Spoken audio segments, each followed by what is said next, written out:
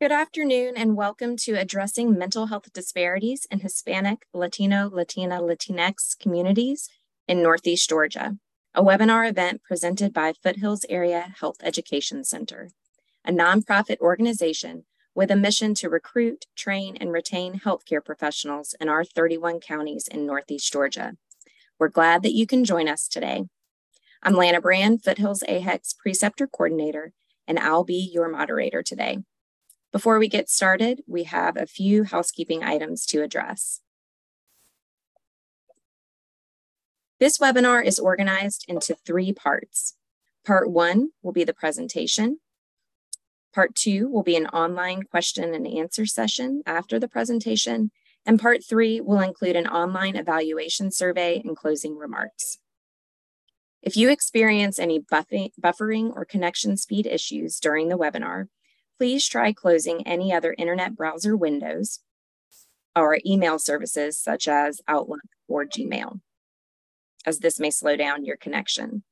If that does not solve the issue or other issues you may be experiencing, try refreshing your meeting window by closing it and re-entering the meeting room the same way that you entered the first time. If you hear an echo, you probably have more than one meeting window open. Try closing all the windows and re-entering the meeting. If you continue to have technical issues, please post in the chat and we'll do our best to help you out. The following presentation contains no commercial support. The speakers and planners have disclosed no relevant financial relationships with any commercial interests. This educational event was supported by the Aetna Foundation with grant funds dedicated to improving health literacy and helping low-income, vulnerable, and medically underserved people live healthier lives. We would like to thank the Northeast Georgia Health System, CME Department, and the University of Georgia School of Social Work for providing continuing medical education and continuing education units for participating in this webinar.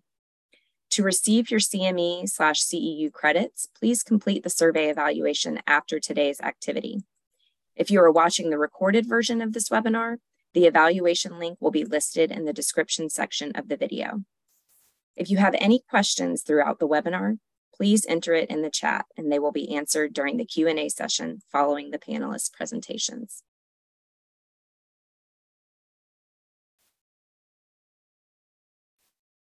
Evidence shows that Hispanic, Latino, Latina, Latinx communities show similar vulnerability to mental illness as the general population, but they face disparities in both access to and quality of treatment.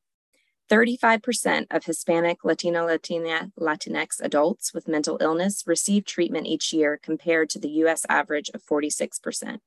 With this in mind, and knowing that just over 15% of residents in the 31 Northeast Georgia counties that Foothills AHEC serves reported their ethnicity as Hispanic or Latino, Latina, Latinx in the 2020 U.S. Census, as compared to only 10% statewide in Georgia, Foothills AHEC identified this as an essential education topic for the healthcare workforce. Upon completion of this activity, participants should be able to describe the barriers to mental health care among Hispanic, Latino, Latina, Latinx communities and their prevalence, utilize screening tools, assessments, and strategies to overcome language barriers in diagnosing mental health conditions, and demonstrate cultural competence when interacting with Hispanic and Latino, Latina, Latinx patients. Finally, I would like to introduce our physician planner for this webinar, Dr. Antonio Rios. Dr. Rios initially received his medical degree from La Salle University in Mexico City and went on to complete his residency training in internal medicine at Emory University in Atlanta. He has been an integral part of Northeast Georgia Health System and Northeast Georgia Physicians Group since 1999, which just so happens to also be the year that Foothills AHEC was established. He currently serves as NGHS's Chief of Population Health, President of HP2, and Internal Medicine Residency Program Ambulatory Core Faculty. In addition to his service to NGHS as an executive and a primary care physician, he volunteers at the Good News Clinics to provide health care for uninsured patients of Hall County, serves on the Georgia Board of Healthcare Workforce to identify the needs of Georgia communities, and meet those needs through the support and development of medical education programs. and also assist Foothills AHEC in our mission to sustain the healthcare workforce in Northeast Georgia to ultimately improve the health of our community. It is my pleasure to present Dr. Antonio Rios, who will now introduce our three panelists. Thank you very much, Lana. It's a pleasure to be here with you. I think this is a topic that is of the utmost importance and relevance, and I think we're extremely fortunate to have such an accomplished group of speakers for this program. I'll start with Dr. Marshall Bruner, who is now the director of the Brenau Center for Counseling and Psychological Services, but he has a significant experience in the community, having been the director of Centerpoint here in Gainesville. And he started his career at Berry College, obtaining a psychology degree, and then at Emory University with a theology degree, which is very impressive, and then obtained his PhD at Argosy University. And not only does he's providing the counseling and directing those services, but also has a knowledge of our landscape, which is extremely important. Not only it's important to provide these services, but to understand the cultural context where these services are going to be delivered to be able to be more effective. I'll jump to Betsy Escamilla, who also has an MS in psychology and has significant experience in our school system and community as a lead counselor for the Gainesville City School System, with experience in Habersham, Gainesville, and Hull County school systems. Started as a Spanish teacher, but has done very important work with fatherhood training and parent liaison for our Hispanic communities and underserved communities. She also serves on a ton of nonprofit volunteer boards within our community. She started in Gainesville College, then went to Brenau and UGA for a mediation certification, and Capella University, her latest endeavor. So I'll jump to Vanesa Sarazúa, who also have the privilege of working with in her board. She's the founder and CEO of the Hispanic Alliance. She's a social worker by background from Misericordia University. And she has worked in the Hull County school systems as well with migrant families and helping those children of the migrant families with Latino children and defects, and also with the juvenile courts for home evaluations. So as you can see, the reach within the community is significant. They understand, they have their fingers on the pulse of the issues. Northeast Georgia is required to do, like all nonprofit health systems, what is called a community health needs assessment. And as far as I can remember, every year, and by the way, Christy Moore, I saw her name as a participant, she leads those efforts. This is real work that takes place. This is not just checking the boxes to ensure that the IRS receives the form. Yes, we did at CHNA, but actually this is in-depth work with the community. Many of you have been involved in this process. And without any doubt, every time mental health issues surface as a big priority for our communities. And as we will learn today, the special impact within the minority communities, in this case, the Latino community.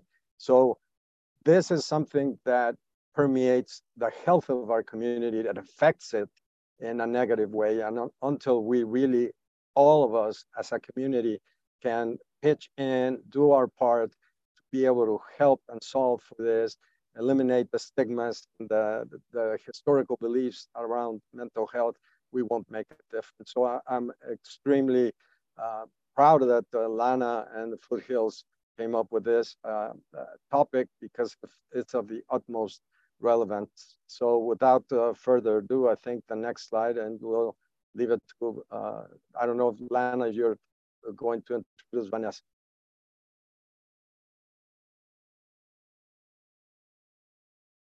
All right, thank you so much, Dr. Rios. And please, Vanesa, talk to us about barriers to mental health care among Hispanic, Latino, Latinx communities. Thank you. Slide. In 2022, over 18% of the US population was estimated to be Latino, and 16% of those reported having a mental illness within the last past year. So we see that on a daily basis here at Hispanic Alliance of how that affects our Latino community. There are some barriers to treatment. If we can go to the next slide. The Latinx Hispanic people are more likely to seek help for a mental health disorder from a primary care provider than a mental health specialist. And that's actually one of those difficult things for our community, to actually go see a mental health specialist. We see the poor communication with health providers is often an issue. I think it's the slide that's right after the first one. Sorry. What are some treatment issues? Poor communication with health providers is often an issue. There's a shortage of bilingual or Spanish-speaking mental health professionals. Bilingual patients are evaluated differently when evaluated in English versus Spanish, and Latinx Hispanic people are frequently undertreated compared to whites, to the white population. Poor communication with healthcare providers is often an issue. Hispanic Latino adolescents are using more antidepressants at half the rate of their white counterparts, and use stimulants for ADD and ADHD at half of the rate of white children as well. Those are some of the barriers of treatment. We'll do the next slide.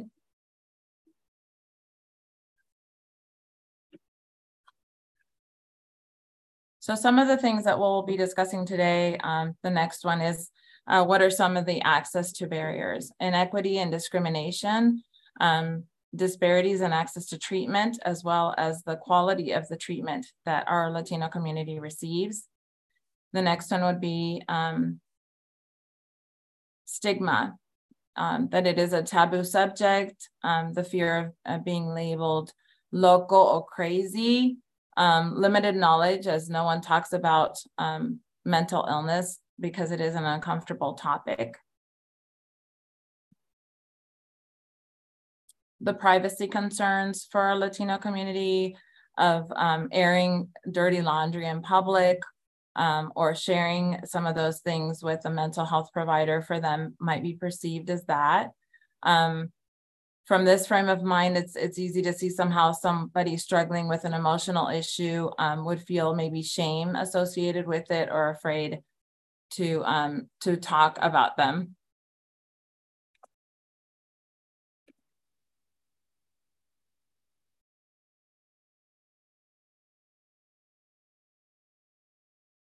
The next slide.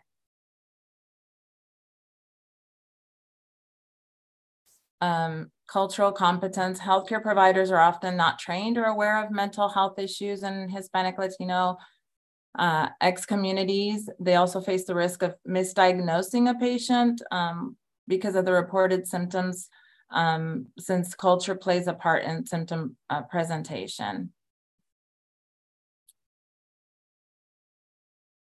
The health insurance and documentation and status are all issues for our Latino community. 18% of Latino X people in the US do not have health insurance. Usually our Latino community is the one working very hard without access to insurance or, or underinsured. The lack of immigration status and the fear of deportation is also one of those that makes our community fearful in seeking mental health services, and the lack of a proper identification. And sometimes our community might have been here many years, but going to Atlanta might be a little difficult, or going to see the consulate and getting an ID is difficult at times for our community.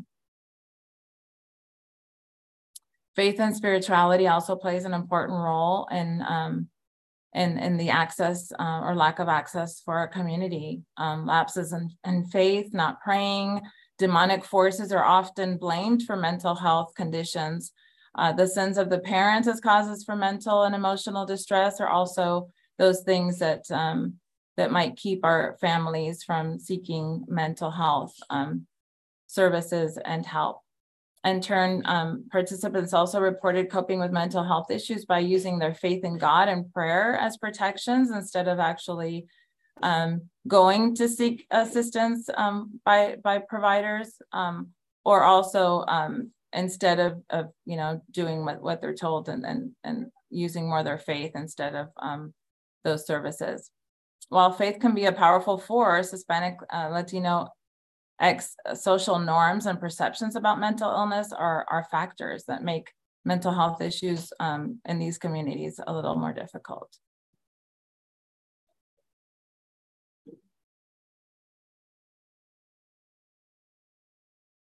Poverty is a big issue, and educational attainment is also a big issue for access to mental health services for our Latinos, and people below the poverty line are more than twice as likely to report experiencing mental health problems compared to those living well above the poverty line, possibly due to all of the stressors associated with living in poverty and the stressors of not having a job or having a very stressful job. In our area, it's very stressful jobs. In the US, 17% of Hispanic Latinx people live in poverty compared to 8.2 non-Hispanic whites.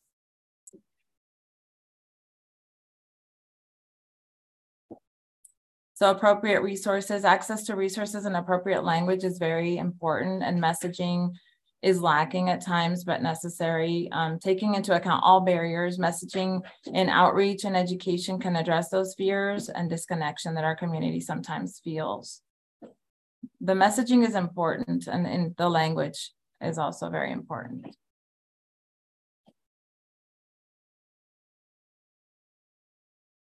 So what can healthcare providers do to help our community? One of those important things is look at the patients in the eyes when they come into your practice. Ask short questions and communicate short messages for effective interpretation. Ensure mental health checks are part of the routine preventive care. Provide and promote services in Spanish and English. Recruit staff who are Hispanic, Latino, and bilingual. Understand the role of familismo and storytelling in Hispanic patients. Engage in cultural competency training and develop a cultural formulation of patient, which addresses the acculturation, the history, the community, and also the family connection and immigration status. Also education, because at times even just the communication is above their education level, and they might not understand part of what their diagnosis is. Understand the strength of Hispanic Latino families, and understand the effects of migration and generational trauma, poverty, and discrimination on the mental health for our communities, especially migration. We've seen a lot of that, and just the trauma associated with crossing the border, for example. Being aware of those situations. Right, thank you, Vanessa. And please, all of you, as you are listening, if you have any questions, feel free to post them in the chat as you think of them, and we will address them at the end. So now I'd like to hand it over to Dr. Bruner to discuss strategies to overcome language barriers to diagnosis and treatment. So Dr. Bruner, please take it away. Thank you so much, Lana. It's good to be with everyone today. As the slide states, 45.1% of primary Spanish speakers in Georgia report limited English proficiency. And so let me explain what that is. These are folks who have said that they speak English either not at all well or not well, as opposed to very well. Okay. So as a healthcare provider, and I'm the only non-Latino presenter today, so maybe it's appropriate as an Anglo that I'm presenting this section. But this is something that I struggle with because I want to make sure that I am communicating what my thoughts and feelings to the person in an appropriate way, and that is also received by them. And so we know as mental health clinicians how important communication is. And when there's a barrier, it just makes everything so difficult. It's not insurmountable, but it does make it more difficult. So I think I have control over our slides. If not, yes. Okay, hold on. Let me make sure I'm doing the right, pushing the right buttons. There we go. Depending on where you get your data, there are nearly 100 Spanish dialects spoken by members of the Latino population. And this does not include Portuguese and other languages spoken in Latin America. So if I could have a rate by show of hands, who speaks all 100 of the Spanish dialects that are spoken in Georgia? Wait a minute, Lana, do you see, does anybody have their hand raised other than me? I don't see, I don't think so. Yeah. I don't think so either. So go back to that last slide just for a second. So language matters, and I'm looking at my notes page. So if you see me glancing off the screen, there's a reason. But we have 3 different sections where we have the majority of our folks coming from Latino, Hispanic Latino areas. So Central America, which we know includes Mexico, Guatemala, and El Salvador. South America, primarily Colombia and Brazil, right? Which also includes our Portuguese-speaking folks, and then let's see, Central, South. What did I leave out? Sorry, that includes Mexico. So the Migration Policy Institute says there are 14,882 Brazilian immigrants in Georgia as of 2021. So I don't know. I know we have a deficit in the number of Spanish bilingual Spanish and English providers. I don't know of any Portuguese speaking bilingual Portuguese and English providers. Okay. So again, this is showing you what some of the things are that we're dealing with. So how a term is interpreted and how it is communicated to someone makes a huge difference. For example, the term nervios in Spanish roughly translates to nervous state in English. However, according to the DSM-5, now TR text revision, it can also refer to, and here's a quote, headaches, occipital neck tension, irritability, gastrointestinal disturbances, sleep difficulties, nervousness, easy tearfulness, inability to concentrate, trembling, tingling, sensations, and mareos, which translates as dizziness with occasional vertigo-like exacerbations, all included in that one little word, nervios, okay? 1 7-letter word. So nervios is considered a cultural concept of distress as explained in the DSM. A related term is ataque. I'm not pronouncing this. Ataque de nervios. Am I anywhere close, guys? Yeah, okay, we get some thumbs up. Thank you. Which is a syndrome found in Latinx cultural concepts, and that includes anxiety, anger, or grief, screaming and shouting uncontrollably, heat in the chest, which rises up into the head, and becoming verbally and physically aggressive, okay? It can also include some dissociative experiences that often come around because someone has found out that a family member has been either hurt or killed or is in some grave danger. So ataque de nervios. So another example of how language matters, how pain is thought of and communicated can make a big difference. What you're taught when you're going through any sort of training program is to get a rating on the amount or the number of pain that someone says, right? You get that subjective rating. I'm not a medical provider, but I've been to the doctor and they say, what's your pain rating today? 1 to 10. And so you give them the number. Well, what if you were taught that you're not supposed to express pain, or you're not supposed to think about pain, or not supposed to express pain in the same way that the person is thinking about? The same is true for our mental health clinicians. When we talk about something, is pain communicated and understood the same way depending on where we are sitting? How the person responds gives me an indication of how they are experiencing pain, whether it's physical or emotional. And if I understand it differently than what they're understanding, then we have a problem. And finally, Colloquialisms or idiosyncrasies in language make a big difference. The presenters, the three presenters met last week to go over our sections, and the phrase came up, "They are just different." Now, I'm not going to try to say that in Spanish, but that was the sentiment that was made. They are just different. This is a common catch-all phrase in Spanish, which refers to anything out of the norm, okay?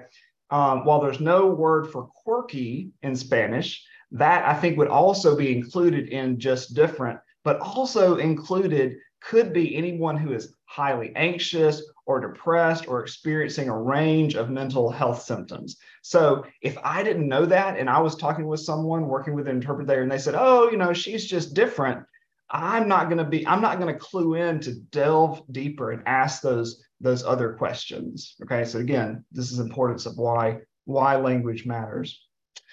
Okay, let's see. Let me get to the next slide. Okay, so Vanessa did a great job of talking about education barriers, but let me just add one other piece. 81.2% of Mexican Americans and 74.6% of Central American immigrants have a high school degree or less. So why does that matter? Well, in the way in which we explain a disease, as Vanessa mentioned, makes a lot of difference. And how it is understood, there's a little bit of silver lining. What we're seeing is the number of Mexican immigrants with high school degrees has actually doubled from 1980, and it's showing that it continues to rise. It was 11.4% in 1980. It's now 25.2%.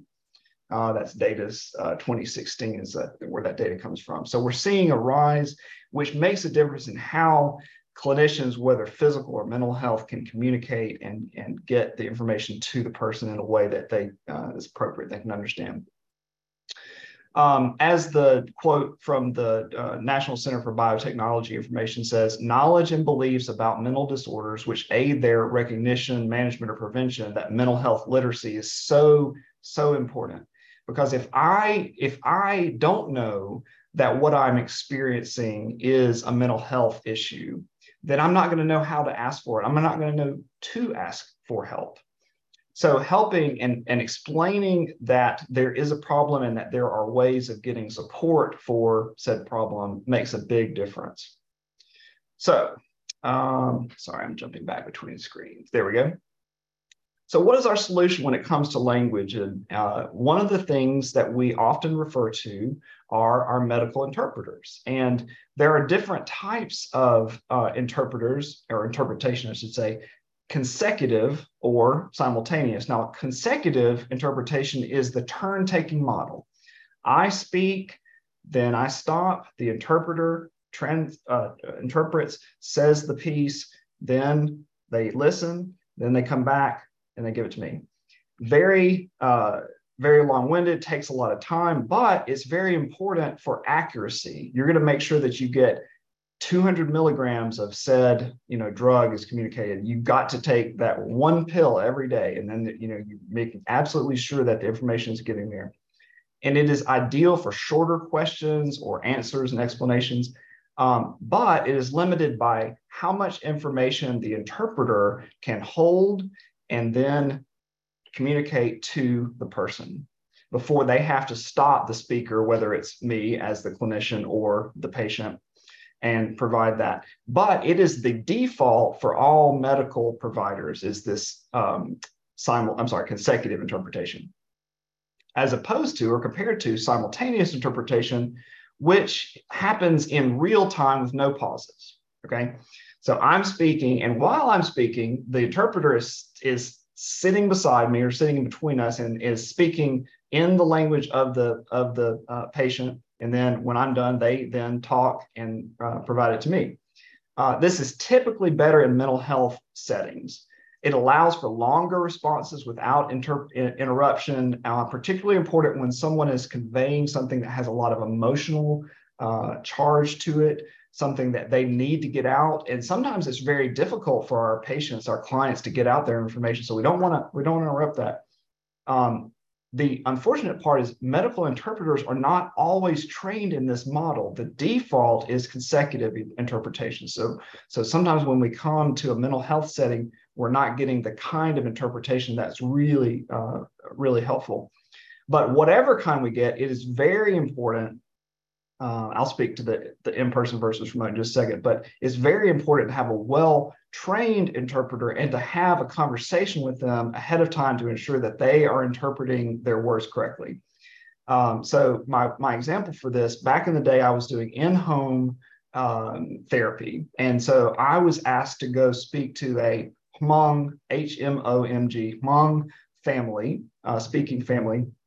The dad had disciplined a child by using something other than a hand to give a spank and left a mark. And so defects was called. I was asked to go in and kind of work with them and do some parent skills training and help them understand. So I went in and did my piece, and I explained and said along, okay, here's why this is important, and let's give you some alternate ways. And then I said, does he understand?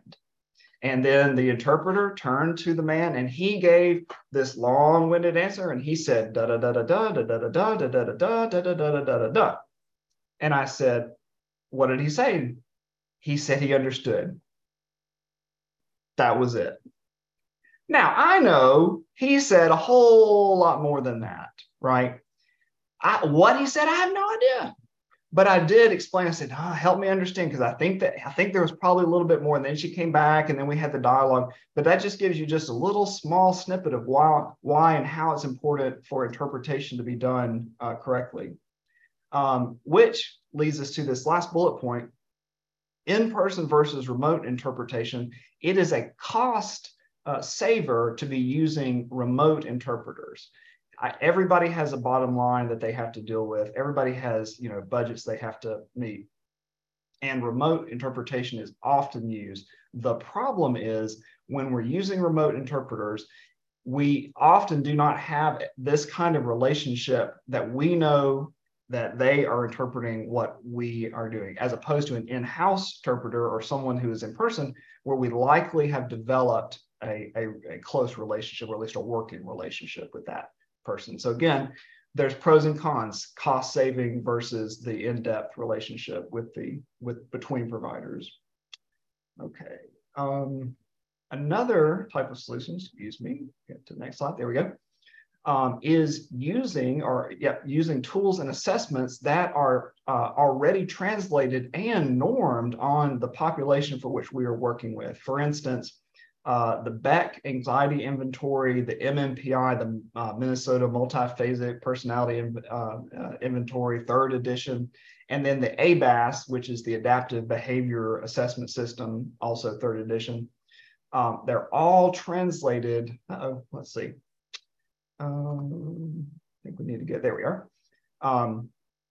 They've all been translated and have been used in and with Spanish-speaking populations. However, none of these have been translated into, actually maybe the MMPIs have been translated into Portuguese, but the other ones have not. They all require a certain degree of education. For instance, the MMPI-3, you must have a 4.5 grade level reading ability. The BAI, the Beck, is 8.3, and then the ABAS is at least a 6th grade reading level. So, and that is in the language that you're, of course, that they're reading.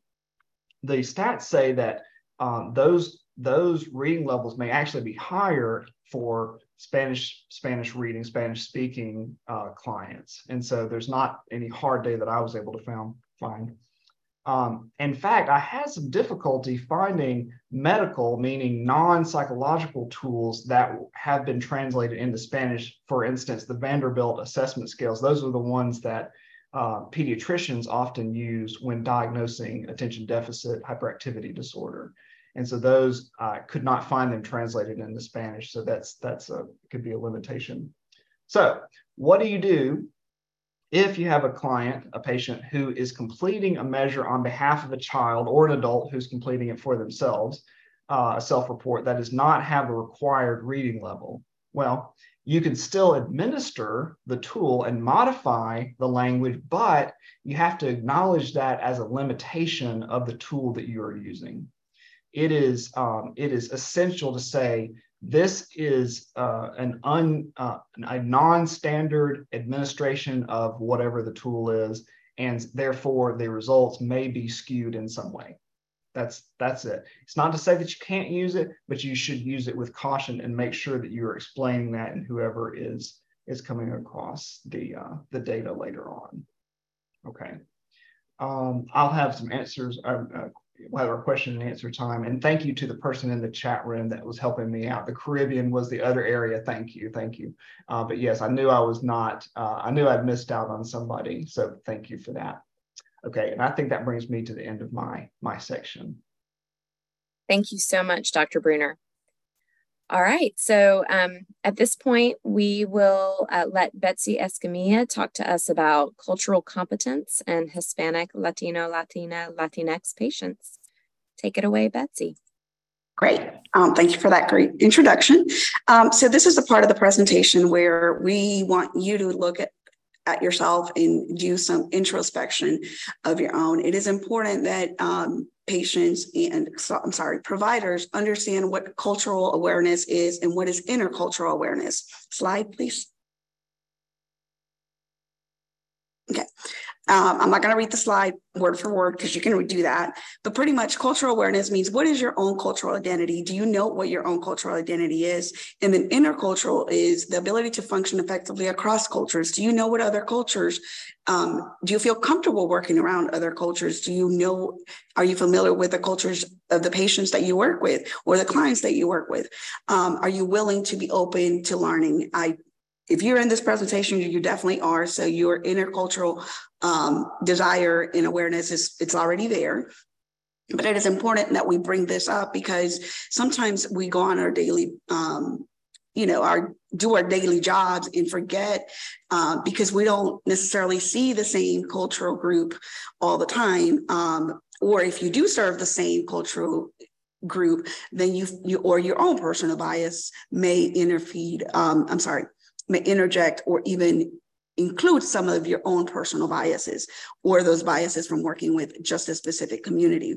So these are some questions that we post that, it'd be important for you to ask is, do you feel like to ask yourself or even ask your patients or clients, do you feel heard or do you feel like you hear your patients? Do you feel as a provider, you understand and your patients' concerns? As a provider, do you communicate effectively? And I know that Dr. Bruner and Vanesa talked about the different ways of communication and how important it is between interpreting and translating and the difference between that. So those are questions for you to even in the middle of this, of not necessarily a session, but an appointment to ask if maybe you are going too fast or are you communicating effectively with your patients. As a provider, are you willing to integrate your patients' beliefs, practices, identity, and cultural background into their own treatment plans? And do you feel as a provider, you understand and can relate in some way to the cultural group that you serve? Slide. And why is background knowledge of culture important? I think that both of our previous presenters heavily or extremely shared some of the importance of why it is important. But as a Hispanic, Latino or Latinx, culture, race, and identity may influence their mental health, and the best way to treat and support or refer them. For example, I want to make an example of our population in Hall County, and especially in Gainesville, has increased tremendously in the last 5 years, especially with the new population of newcomers, what we would call in the school system as newcomers, or those adolescents coming in from Guatemala and even living by themselves or traveling, taking a month or even weeks to get to their destination. And many of them do not even live with their own guardian or their parents. And how is that important when they're going in for just a physical so they can come to school or just a regular cold? Perhaps they're just entering, they may have already experienced some trauma through the whole journey. Do they feel open, or do you think that you're the place or your doctor's office or if you're a mental health provider, do you provide a space where they feel welcome with not just you as a person or your staff, but the environment that they're in your waiting area? Or are there flyers that represent that community, that specific community, or is there information in Spanish? And I know, or even are there pictures, even without words, that may make them feel comfortable?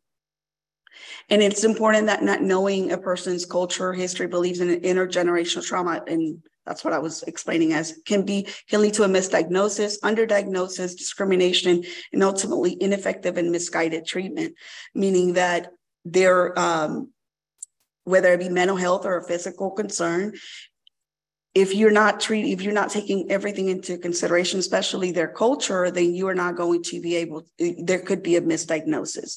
Slide.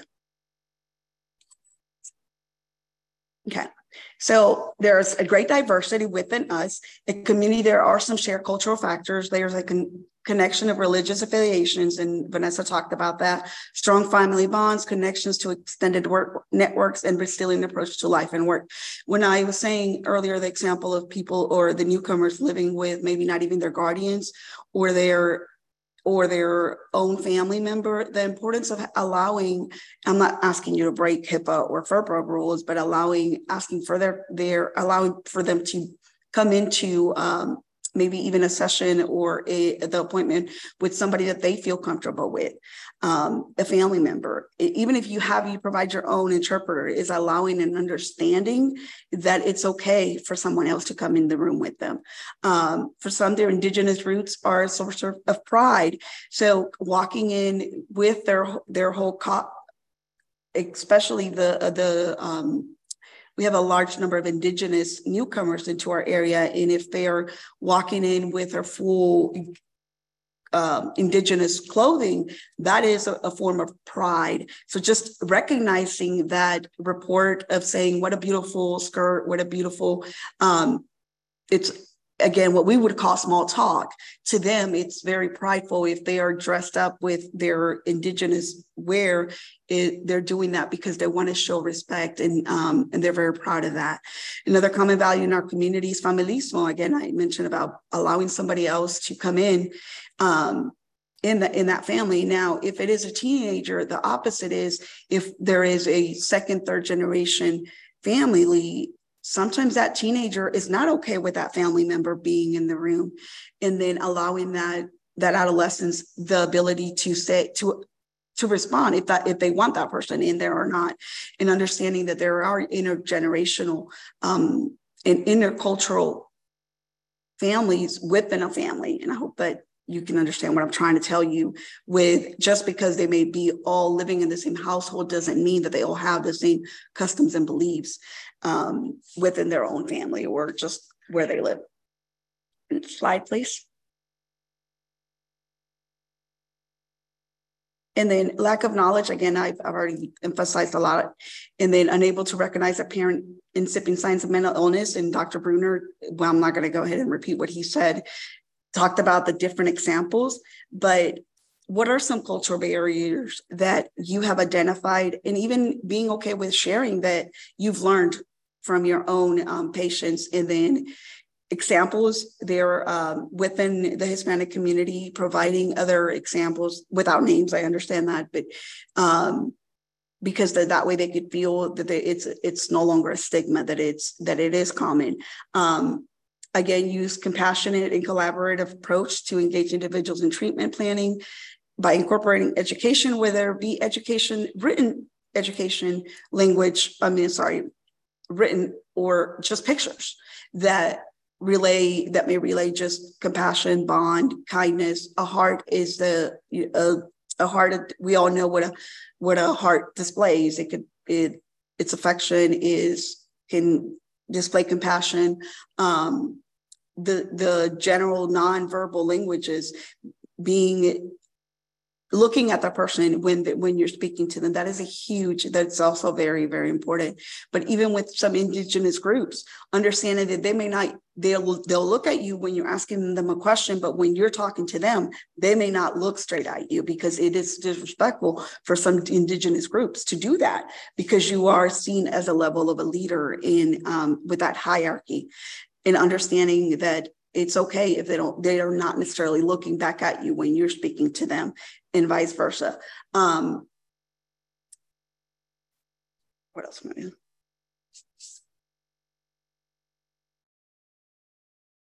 Okay, slide, next slide. The immigration status, it's really, really important when it comes to the intergenerational family groups, because within one family, you could have family members that are undocumented, meaning in another common word that you may hear more often that I personally don't like to use is legal status or illegal status. Changing those small words, like making a change in your vocabulary when you're using that, because the legal or the word legal, regardless of your political beliefs, attaches a criminal connotation to it, versus undocumented, it's talking about the immigration status, not necessarily the criminal act of living in the United States illegally or undocumentedly. So being mindful of your own biases and your own, the wording that you use. And I'll be honest with you, there's sometimes that being a Latina, I forget my own. So just remembering that there is different statuses. DACA, what does that mean? How long has that student, they're teenagers or even adults now, they're over 30 years old, they're still under a DACA status, meaning they do not hold an immigration status, which that also can lead to an example in the medical community could be if that person has a long-term illness. What are some in the hospital, what are some medical reasons that they may not be able to receive Medicaid or treatment that usually is that is a costly treatment, or even hospitalization? Does immigration impact? Can that impact their hospitalization or their treatment?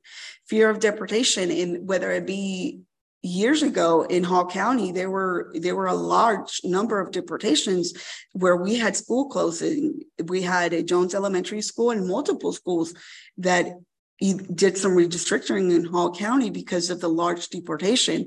Those community, a lot of people were hiding, and they still live in our community. Those people still live in our community, or they left, but then came back. And that can also impact them seeking help when they need medical treatment, because they were afraid that going to the hospital, seeing a doctor, going to get mental health treatment can somehow lead to immigration. Level of acculturation, again, saying what is okay within, whether it be the grandparent, the parent, the aunt, the uncle, understanding what each person's level of acculturation is. How long have they lived in Gainesville? How long have they lived in Hall County? How long have they lived in the United States? How long ago did their immigration status change?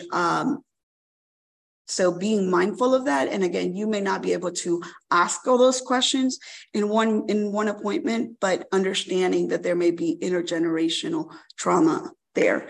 And then their own cultural identity is important to understanding what is their own cultural identity within their own understanding of what acculturation is. Slide. Again, this is not a conversation to have publicly about challenges at home or in their lives. We gave that example earlier about dirty laundry is washed at home. I just wrote it in Spanish in case you guys want to remember that. And then craziness, there are different levels of craziness, especially or what people identified in the Latino community or Hispanic community as locos, whether it be a nervous or just simply what does it mean by being local? Is it a temporary local status, or is it a permanent local status? Or is there a medical diagnosis that needs to happen? Next, please.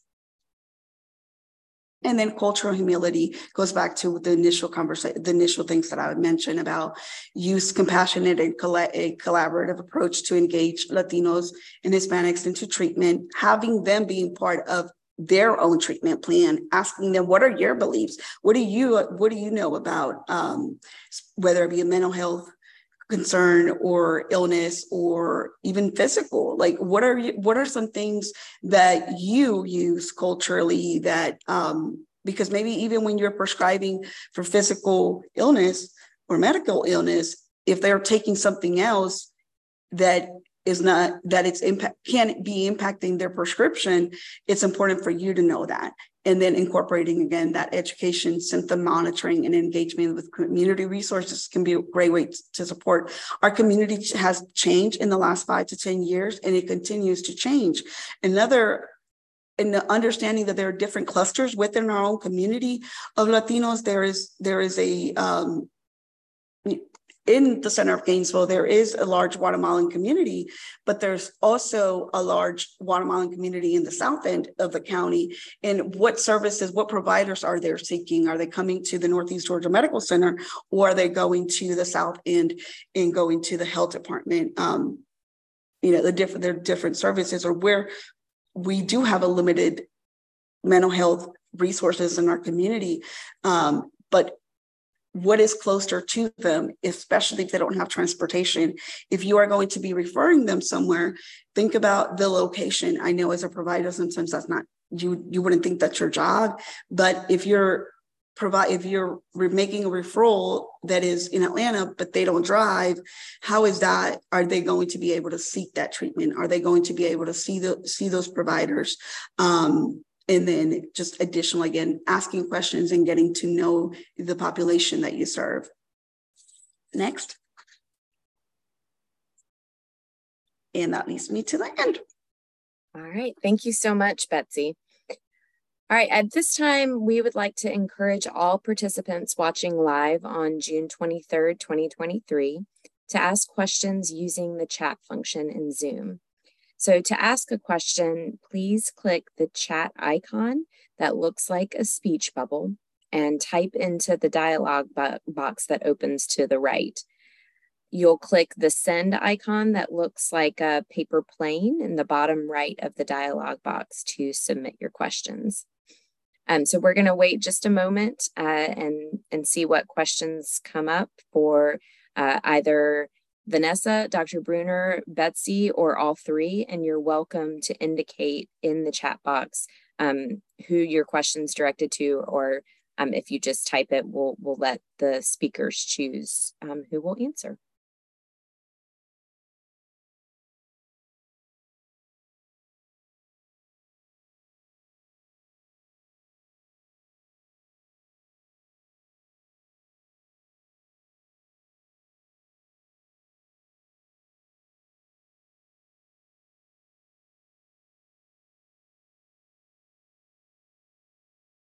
So while we're waiting to see if any questions come through, I actually have a question. One of the things that Vanesa mentioned was that this community is likely to seek mental health treatment, or to at least reveal a need to their primary care provider rather than to seek a mental health professional.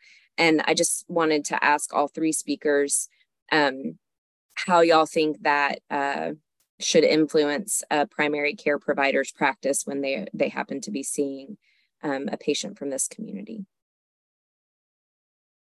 I think it's a great opportunity to have that initial, doctor that has that opportunity to speak to that person, actually, kind of get to what that patient is saying, and also be able to educate a little bit about mental health as well, and put that patient at ease, as well as then refer to someone that's trusted for that doctor, so that patient is going to where they need to go, and explain a little bit of that is something quite normal for them to feel, maybe, or if that stress or anxiety that they're feeling is quite normal, and this is what the next steps might be for that, and guide them a little bit. I think that would help that patient a lot. It's a trusted source for that person going. That's why they're opening up and telling them a little bit about what they're feeling. Thanks, Vanessa. All right, we have another question. What do you do if you do need to refer someone for a diagnosis that you don't work with or treat, such as schizophrenia? I'll take that one, I think. So schizophrenia is difficult can be difficult to diagnose. I think a lot of our clients will have psychotic symptoms, and so you add at some point anxiety, depression, and some other disorders can lead to psychotic symptoms. Add a language barrier to that, and then you're in a real pickle. So I would want to have someone like maybe a psychiatrist or a psychologist who has good awareness, preferably a bilingual psychiatrist or psychologist who can work with that person to diagnose and then figure out what's the best course of treatment. I think also someone who is culturally competent, as we've been going over, that has an awareness of how sometimes what looks like a psychotic symptom to us may be an expression of their religious or spiritual beliefs, and may not. In some people who say, well, I'm seeing dead people, I'm seeing whatever. Well, that may be a psychotic symptom. It could be an expression of grief or something that is very normal within their faith community. So someone who can really take the time to look into the particulars of what's going on with that person, I think is important. Thank you, Dr. Bruner. And that leads me to a question maybe for Vanesa or Betsy. Does this community have a pool of resources or lists of providers that do have the skills that Dr. Bruner is referencing? So does that community have access to that? And do providers, the people that we're kind of speaking to, are there resources that they can access to kind of know who might have those skills?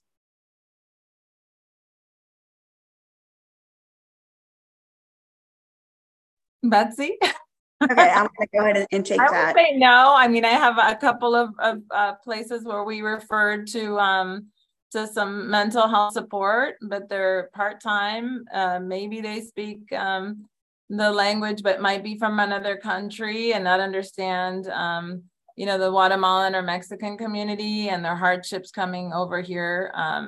So, I mean, even when you do have a bilingual provider, I think sometimes that person might not completely understand the whole going through the jungle in Mexico to get here of some immigrants that are arriving.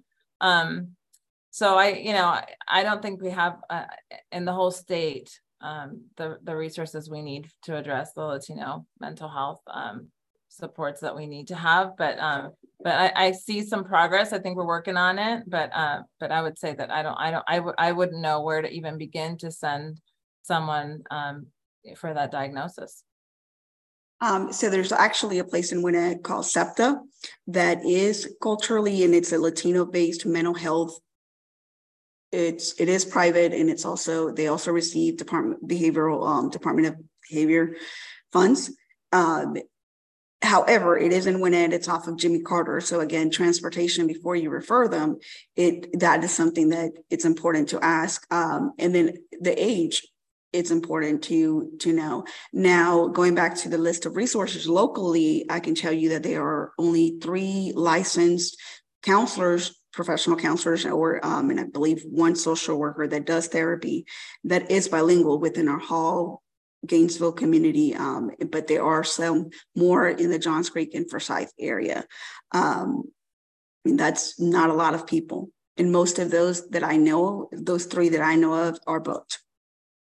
So as providers and as people in our community, it's important that when you are in those meetings of either hiring or looking outside of our community, is that you bring, that you're aware of that, to try to recruit, and maybe even, I'm not saying be biased in your hiring process, but understanding that there is a need in our community for mental health providers.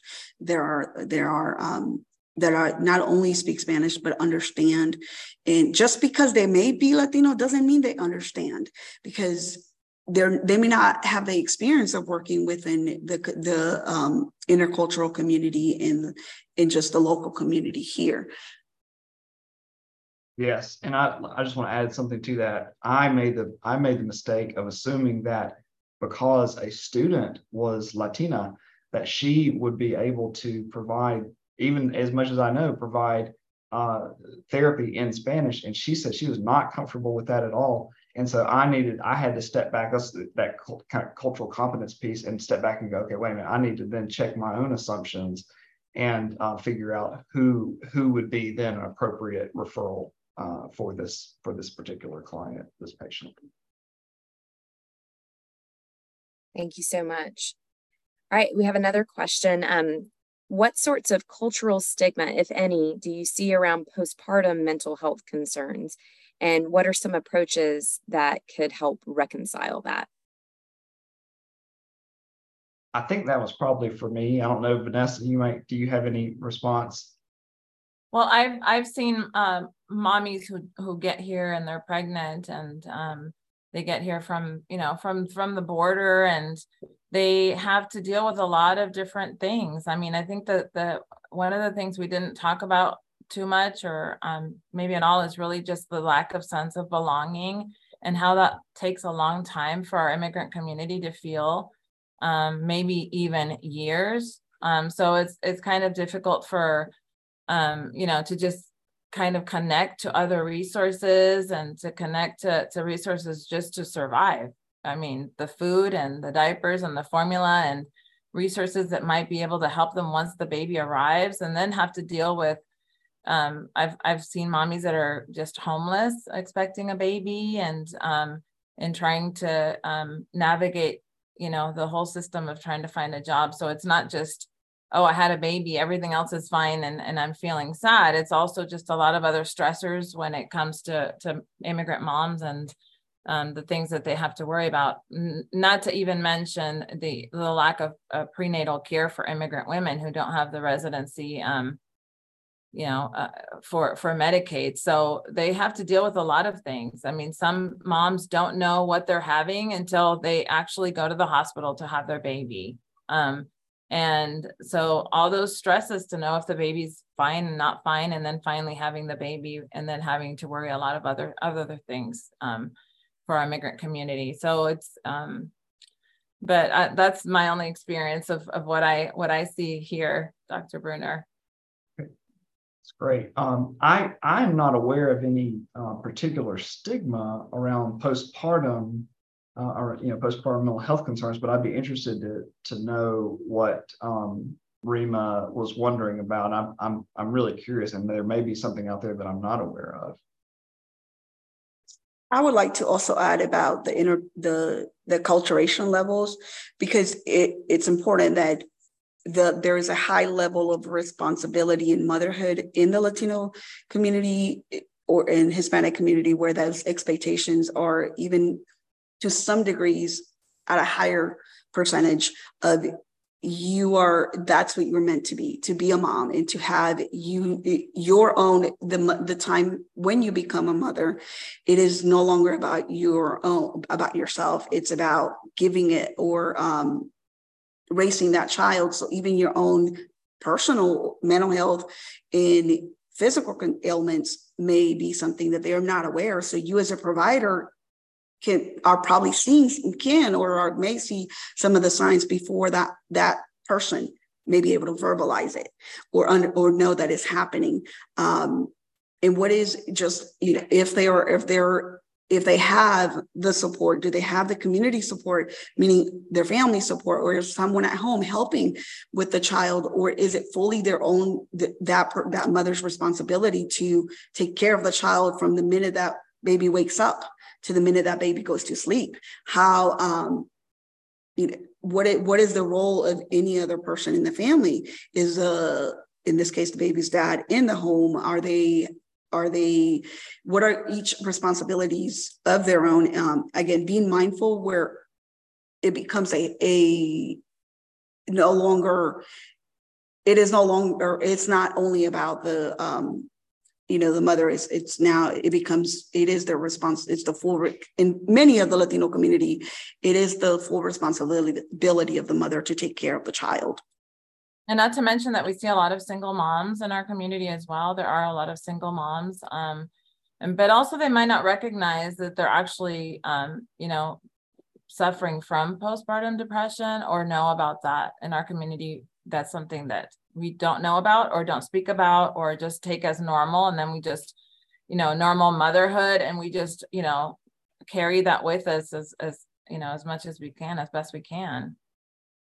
And how long can it last? Because I think also knowing, again, educating the community about how long can postpartum last. Yeah. Or what the signs are. Thank you so much. Another question, what can we do to decrease fears of deportation in the Latino, Latina, Latinx community when they are victims of crime? And there's a bit of elaboration here. Dr. Battle says this often keeps them from wanting to get law enforcement involved. She works with child victims of sexual and other types of abuse, and often well-intentioned patients fail to report to law enforcement that their child has been sexually abused due to fears related to their documentation status.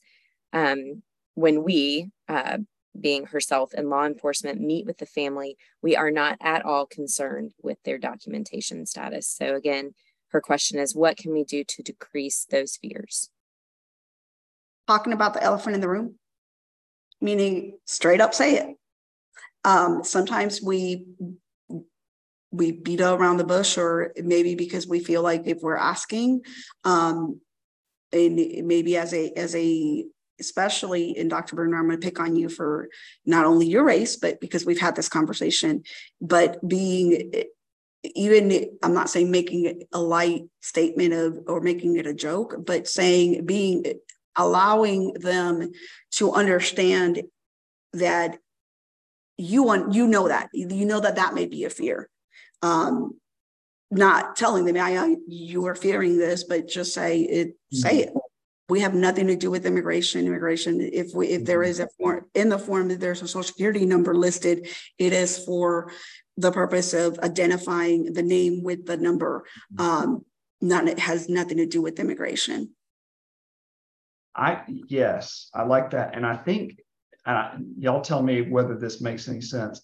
It's almost like a safe space flyer or signal or something that says this is a place that does not focus on status of documentation or non-documentation. Would that make any difference if we had that, like, say, in front of the clinic or front of the CASA office or the little house? I think that just the fact that social security numbers are required in so many places, our community feels that it's not for them. And that in itself makes, our community kind of auto exclude themselves from seeking help from many of the places that are, that are created to help people, I think that as a community, we've improved a lot in the last 6 years, and the ICE referrals are not as prevalent as we've seen in the past, which helps our community feel a lot safer in the community that they've called for years home. Being the number one migrant community in the whole state, I think that that's a wonderful step that we've taken in securing peace for a lot of families. The newcomer or new arrival families, though, however, might not feel or know that. So I think that's a wonderful idea. But I think as we've tried to help other nonprofits understand that in the intake of their services is everything, it's everything, and offering bilingual or at least a bilingual flyer is very welcoming for our community, and making them feel that it is for them too, that these services are for them too. Those things are just essential to providing services for the community. A flyer, if you can't hire a bilingual staff, at least make it welcoming, or that people can see something that signals to them that it is for them as well, and that they are welcome there. I think that's a very good place to start, as well as, and I know that language is an uncomfortable thing, and at times people cannot even look at others in the eyes when they don't share the same language. But I think that communication, nonverbal communication, which we also didn't kind of touch on a little bit, but we should have, is essential as well in relating to other human beings who are different from you. So if you just can look at someone as they're coming into your office, or train your staff to do that, so that those people feel that they are welcome and we're in that space. Those are just important little things you can start doing today to make people that are different from you, or have a different culture or understanding, or going through different things that are difficult for them, feel a little more welcome and happy in your office and your space.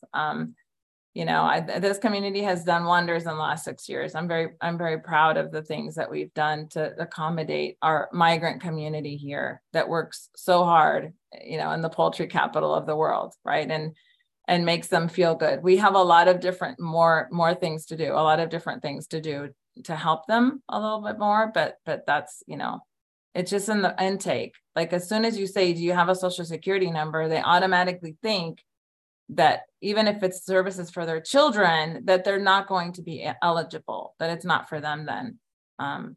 And the part status families suffer a lot with that here, because the parents might not be, the grandpa might not be, but the children are. And if you really want to help that family, you're going to have to realize that and try to adjust that in your intake and your processes and how you make people feel when they come in through your door. If it's not an essential thing for your organization to ask, or your provider to ask, then don't ask. And if you have to ask, then just say, it's okay if you don't have this, but, you know, what are your children's social security number then? Or who has a social security in your family that we could, you know, if you're able to make it a little more flexible like that. Thanks, Vanessa. All right, we have one last question for Betsy. That's about, I think, all we'll have time for. Well, maybe we can do these two. Are the providers in the schools, Betsy, better prepared to meet children's needs as opposed to, I think, the adult community that we've been discussing? And I think that question we can answer in different ways, and also identify, first, we got to identify what are the needs. If it's a medical, then we don't have staff. If it's a mental health need, even though our county and our city schools provide mental health providers or mental health clinicians, what are the numbers? For example, I can give you Gainesville City's numbers. Or I can give you Gainesville High Schools. We have one mental health clinician that has a caseload, or can have a caseload of 25 max students. Our student population is 2,500.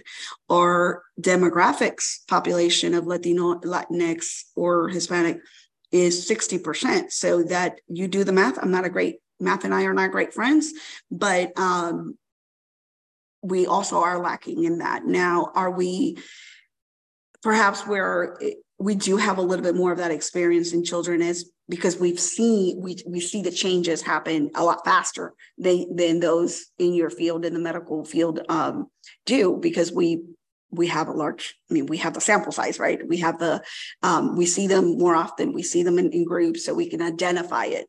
But are we the ones able to provide?